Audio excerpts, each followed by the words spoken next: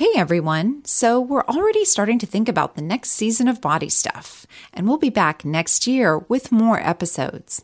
But for now, something a little different. We're sharing another podcast from the TED Audio Collective. It's called Am I Normal? It's hosted by data journalist Mona Chalabi. I think you'll really like this show. Like Body Stuff, Am I Normal explores surprising questions using data and talking to experts. In season 1, she's asking things like, how long should it take to get over a breakup? Or, how many close friends should you actually have? And why are we so worried about female fertility, but don't spend much time focusing on male fertility? And here's an episode we think you'll really like, which is about the surprising world of teeth whitening. If you like it, follow Am I Normal? With Mona Chalabi, wherever you're listening to this. I was sitting in a dentist chair in Brooklyn, there for a routine checkup. The dentist took some x-rays, poked around in my mouth and said, "You're in luck. No cavities, healthy teeth. But your teeth are a bit yellow. You could consider bleaching as an option if it's something that bothers you." Now they had brought it to my attention, it did bother me. I headed out with an at-home whitening kit, and my pearly yellows started turning a pearly beige. And otherwise, my teeth were in pretty good shape. Flash forward a few weeks, and I switched jobs. That meant new health insurance, which meant finding a new dentist. I decided to go in for a cleaning because I didn't get that done the last time. And this new dentist took a look in my mouth and shook his head. He said, "You're going to need 6 fillings. 6. The alarm bells started to go off. How did I go from having healthy teeth to 6 cavities in less than a month? How could 2 trained, licensed, credentialed medical professionals look in one mouth and see such hugely different diagnoses? Surely something or someone had to be wrong.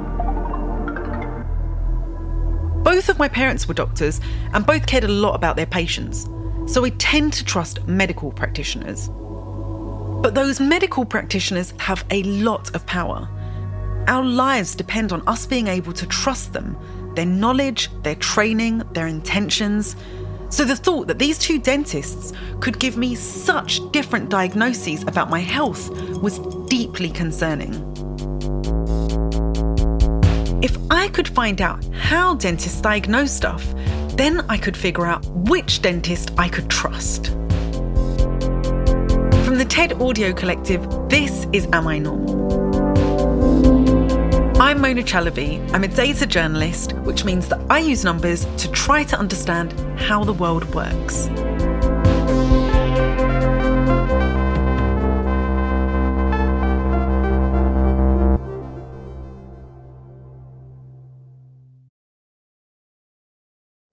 I have a complicated relationship with my teeth. When I was a kid, my incisors stuck out and they were kind of high up in my mouth, so they looked like fangs.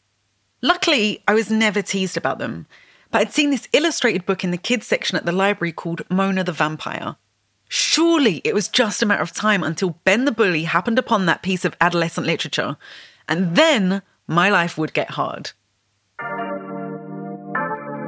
There were cavities too. Me and my dad shared a sweet tooth, so after school every day we'd share fig cookies, lemon ices, and orange and pink chewy candies. Soon I found myself in a dingy back alley dentist in East London having my milk teeth drilled. Later, I got braces and backed off the sweets, but I still haven't been able to totally shake the feeling that my teeth are ugly or on the verge of collapse. These 2 dentist appointments made all those old anxieties come rushing back. Now that I'm grown up, I turn to research to help me make sense of things. And in this case, I needed to find out if there was actually something wrong with my teeth.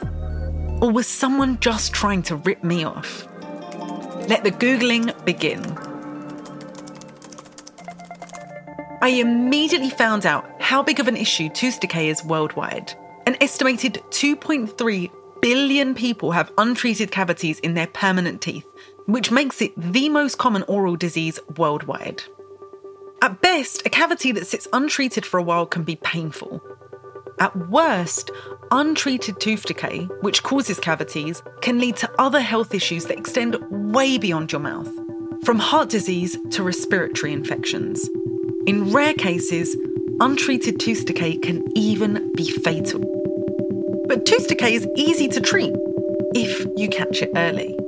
And since it's such a widespread health problem, you would think that there would be clear, proven strategies about exactly how to treat it. You'd think that, but you'd be wrong. In reality, the study of dentistry is riddled with holes.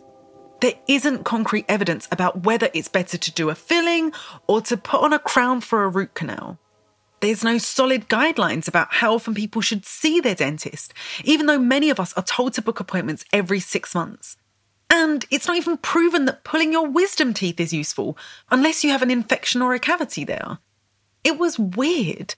I do this sort of research all the time, and it's pretty rare for me to find such unsatisfying scientific data. And this is for a medical profession. It was starting to seem like this thing that we think of as a science is not really based on data. And those kinds of gaps in the information, well, they leave room for medical mistakes and straight-up scams.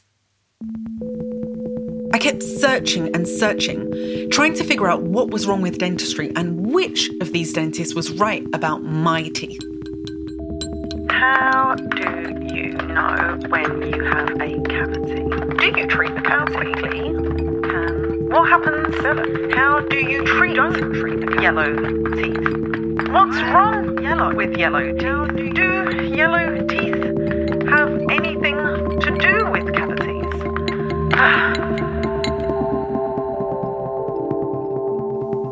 Pretty soon, I was alternating between my mirror and a flashlight and some honestly quite unpleasant Google images of the inside of people's mouths. Self-diagnosing brings special joys, doesn't it? As a general rule, I try to tell patients to stay away from Dr. Google because that's going to take you into areas that you might not necessarily want to go. I stopped the spiral by booking a chat with a third dentist, Dr. Carlos Quinones. He's also a researcher and the director of the Dental Public Health Graduate Programme at the University of Toronto. How many fillings have you had as an adult? I would remember if I had, right? Oh yeah, I would think. I don't think I've had any as an adult. Carlos and I met over Zoom. And although the point of the interview was not to check my teeth, I still managed to squeeze in a quick virtual checkup. You know, this is not a diagnosis. I'm just making a person-to-person statement. Your teeth, at least those that I can see, they look wonderful. I'm really resisting the urge to lean into the camera and show you every single tooth just to double check. But I wasn't really there for a diagnosis. I wanted Carlos to help me figure out what the hell was going on with dentistry. Why was the basic information that I was looking for so hard to find? Data is a problem in dentistry. I think I can say with confidence that if you compare us to other areas in healthcare, dentistry suffers from a paucity of data. In terms of what people quote unquote called hard data on how much oral disease, how much gum disease, and what does that mean for their health? Because we don't have really strong data to be able to make causal statements, to be able to say this level of poor oral health will increase the risk of you having cardiac disease or cardiovascular disease or respiratory illness, even things like therapeutic benefit of dental services. We don't know that. That feels pretty basic. You're right. There's some very basic things in dentistry that we don't have tons of good evidence. I was stunned. Without good data, dentists are essentially flying blind. Think about it. If you don't have that information, on what basis are you making policy? This is why it was so hard for me to find clear answers in my research. But if even the experts don't have the data they need, how are regular people supposed to make decisions? One global study I came across said that oral health data is often not collected, and if it isn't integrated with other health data. That can make it hard to track global patterns in oral health. Why separate oral health from the rest of the healthcare system? Dentistry is a different profession than medicine. In North American economies, it's always been separate. It's normal to specialise in one part of the body. We have cardiologists, dermatologists, nephrologists, but our healthcare systems treat our mouths like they're not part of our bodies. Dentists have separate schools, different ways of keeping records, and different ways of getting paid. But last I checked, my teeth definitely are part of my body. So why not treat them that way?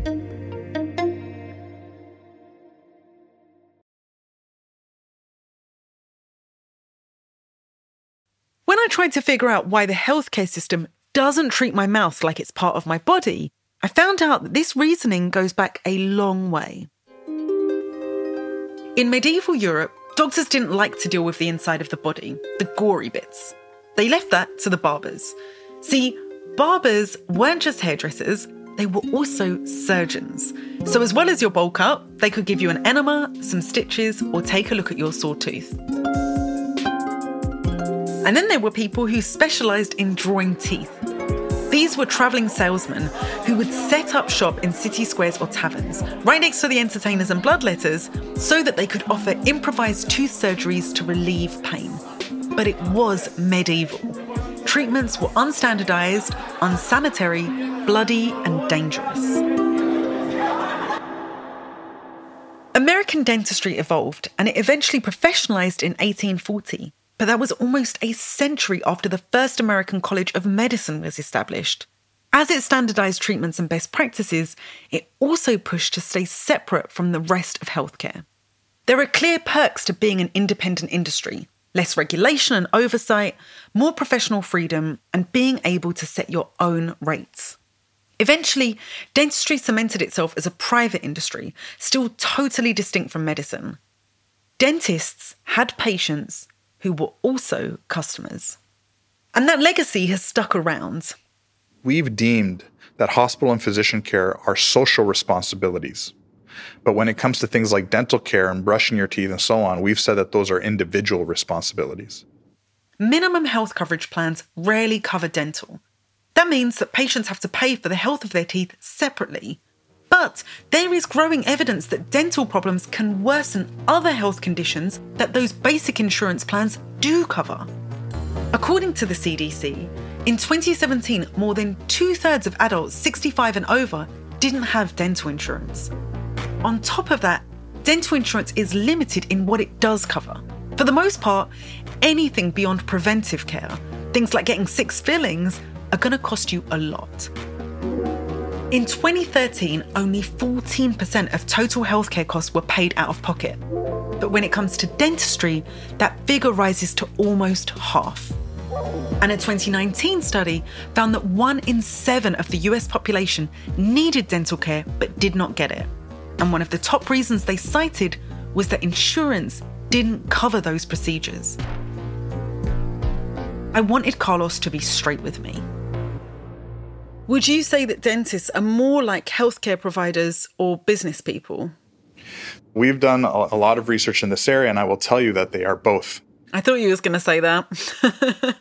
Dentistry is insanely expensive to conduct for many reasons. The cost of technologies, the cost of infection prevention and control, which has only gotten more expensive because of COVID-19. There's a lot of dentists that want to provide more care to socially and economically marginalized groups, but they simply can't because if they do, they put at risk the economic viability of their dental practices. And the majority of dentists are going it alone. In the US, 80% of dental school graduates go into private practice. And that's just for general dentistry. You are still fundamentally a healthcare provider first, and that can never be forgotten because dentists are regulated healthcare professionals. But the reality of the situation is that they are also business persons in as much as they are business owners. They need to generate a certain amount of revenue to keep the lights on, to pay their staff. Finances can get in the way of dentists being the most altruistic medical practitioners. I would argue that the majority of dentists wake up every morning and try to do the right thing for people. Like nobody's waking up saying, oh, how am I going to screw people over? I don't think it works that way. But I do think that there's a conflict that cannot be resolved between selling and caring. So, were these two dentists trying to take care of me? Or were they just trying to sell me something? After that second diagnosis of 6 cavities, I did feel like someone was trying to screw me over. So I didn't treat the cavities. I wasn't in pain or anything, so I decided to stick with the cheaper, less invasive procedure. The at-home bleaching kit recommended by my first dentist. The amount of money all those fillings would have cost was pretty steep. I could have gone on vacation with that money. Who doesn't want to go on vacation? Plus, I just wanted brighter teeth. Armed with my whitening kit, I had a solid plan to make myself look better by Western beauty standards.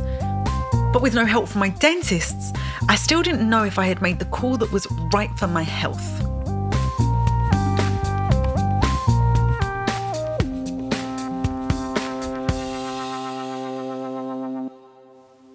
After a few weeks of at-home tooth whitening, my smile had gotten noticeably brighter.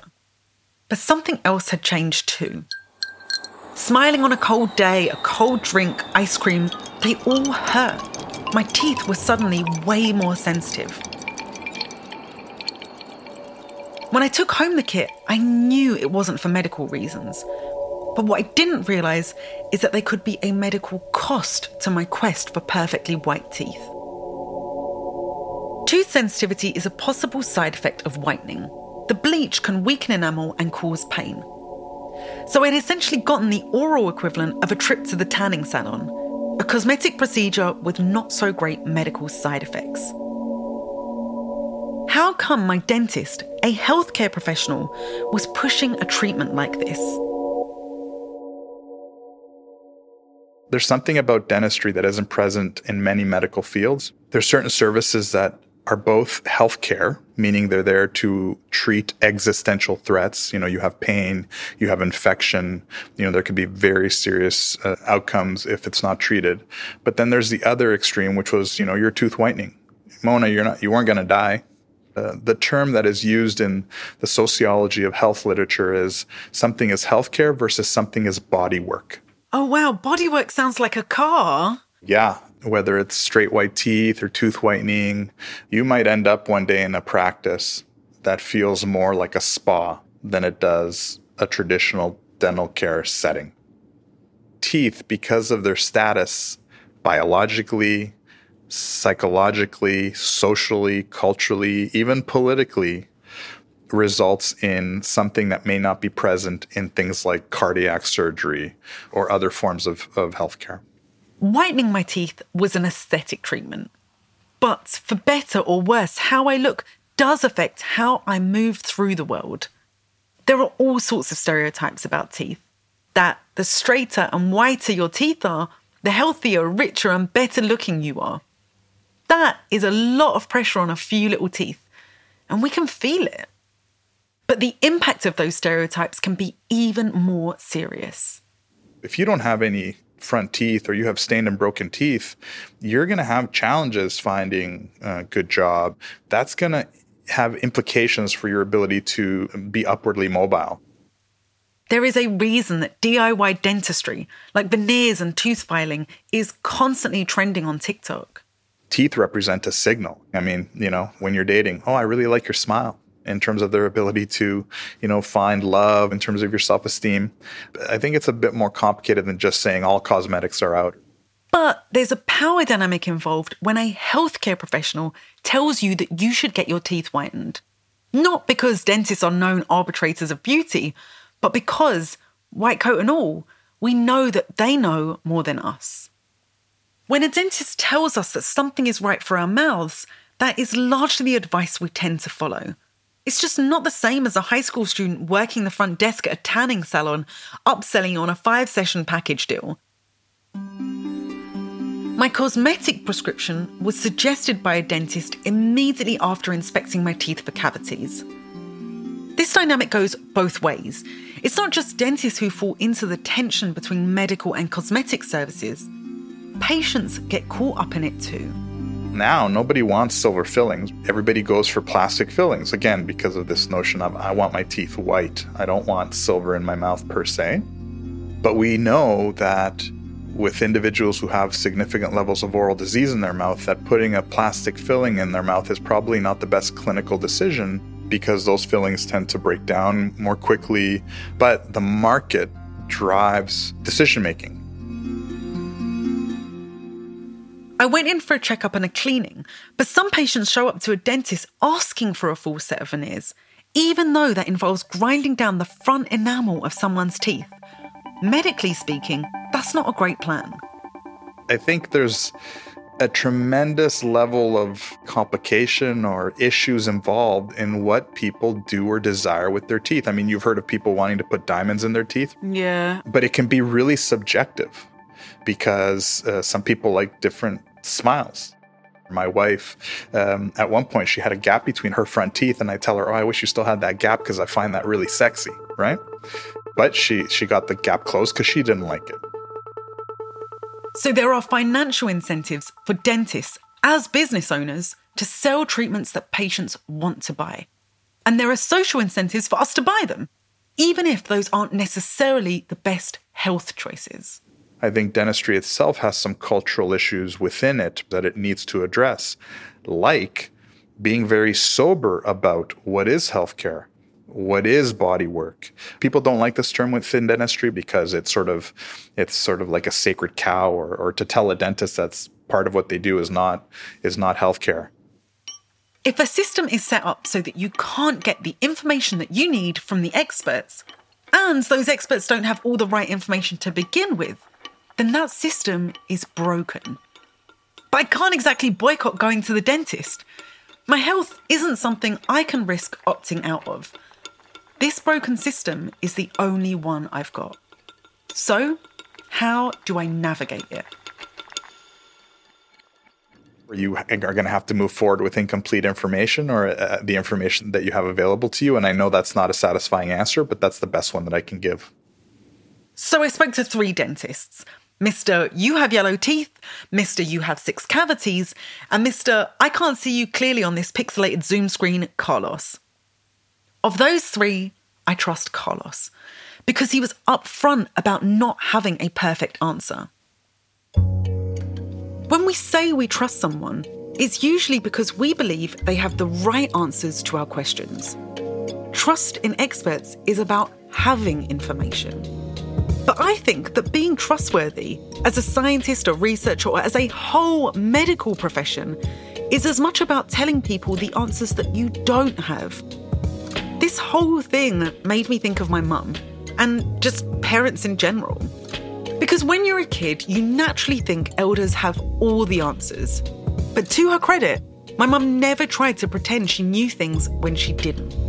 She would acknowledge the limits of her understanding, and then she'd go look something up or ask someone else. And all of that made me trust her more. Maybe researchers and scientists, that includes data journalists and dentists, could learn a lesson from that. That to say what you don't know doesn't necessarily diminish you in the eyes of others. It just makes you more trustworthy.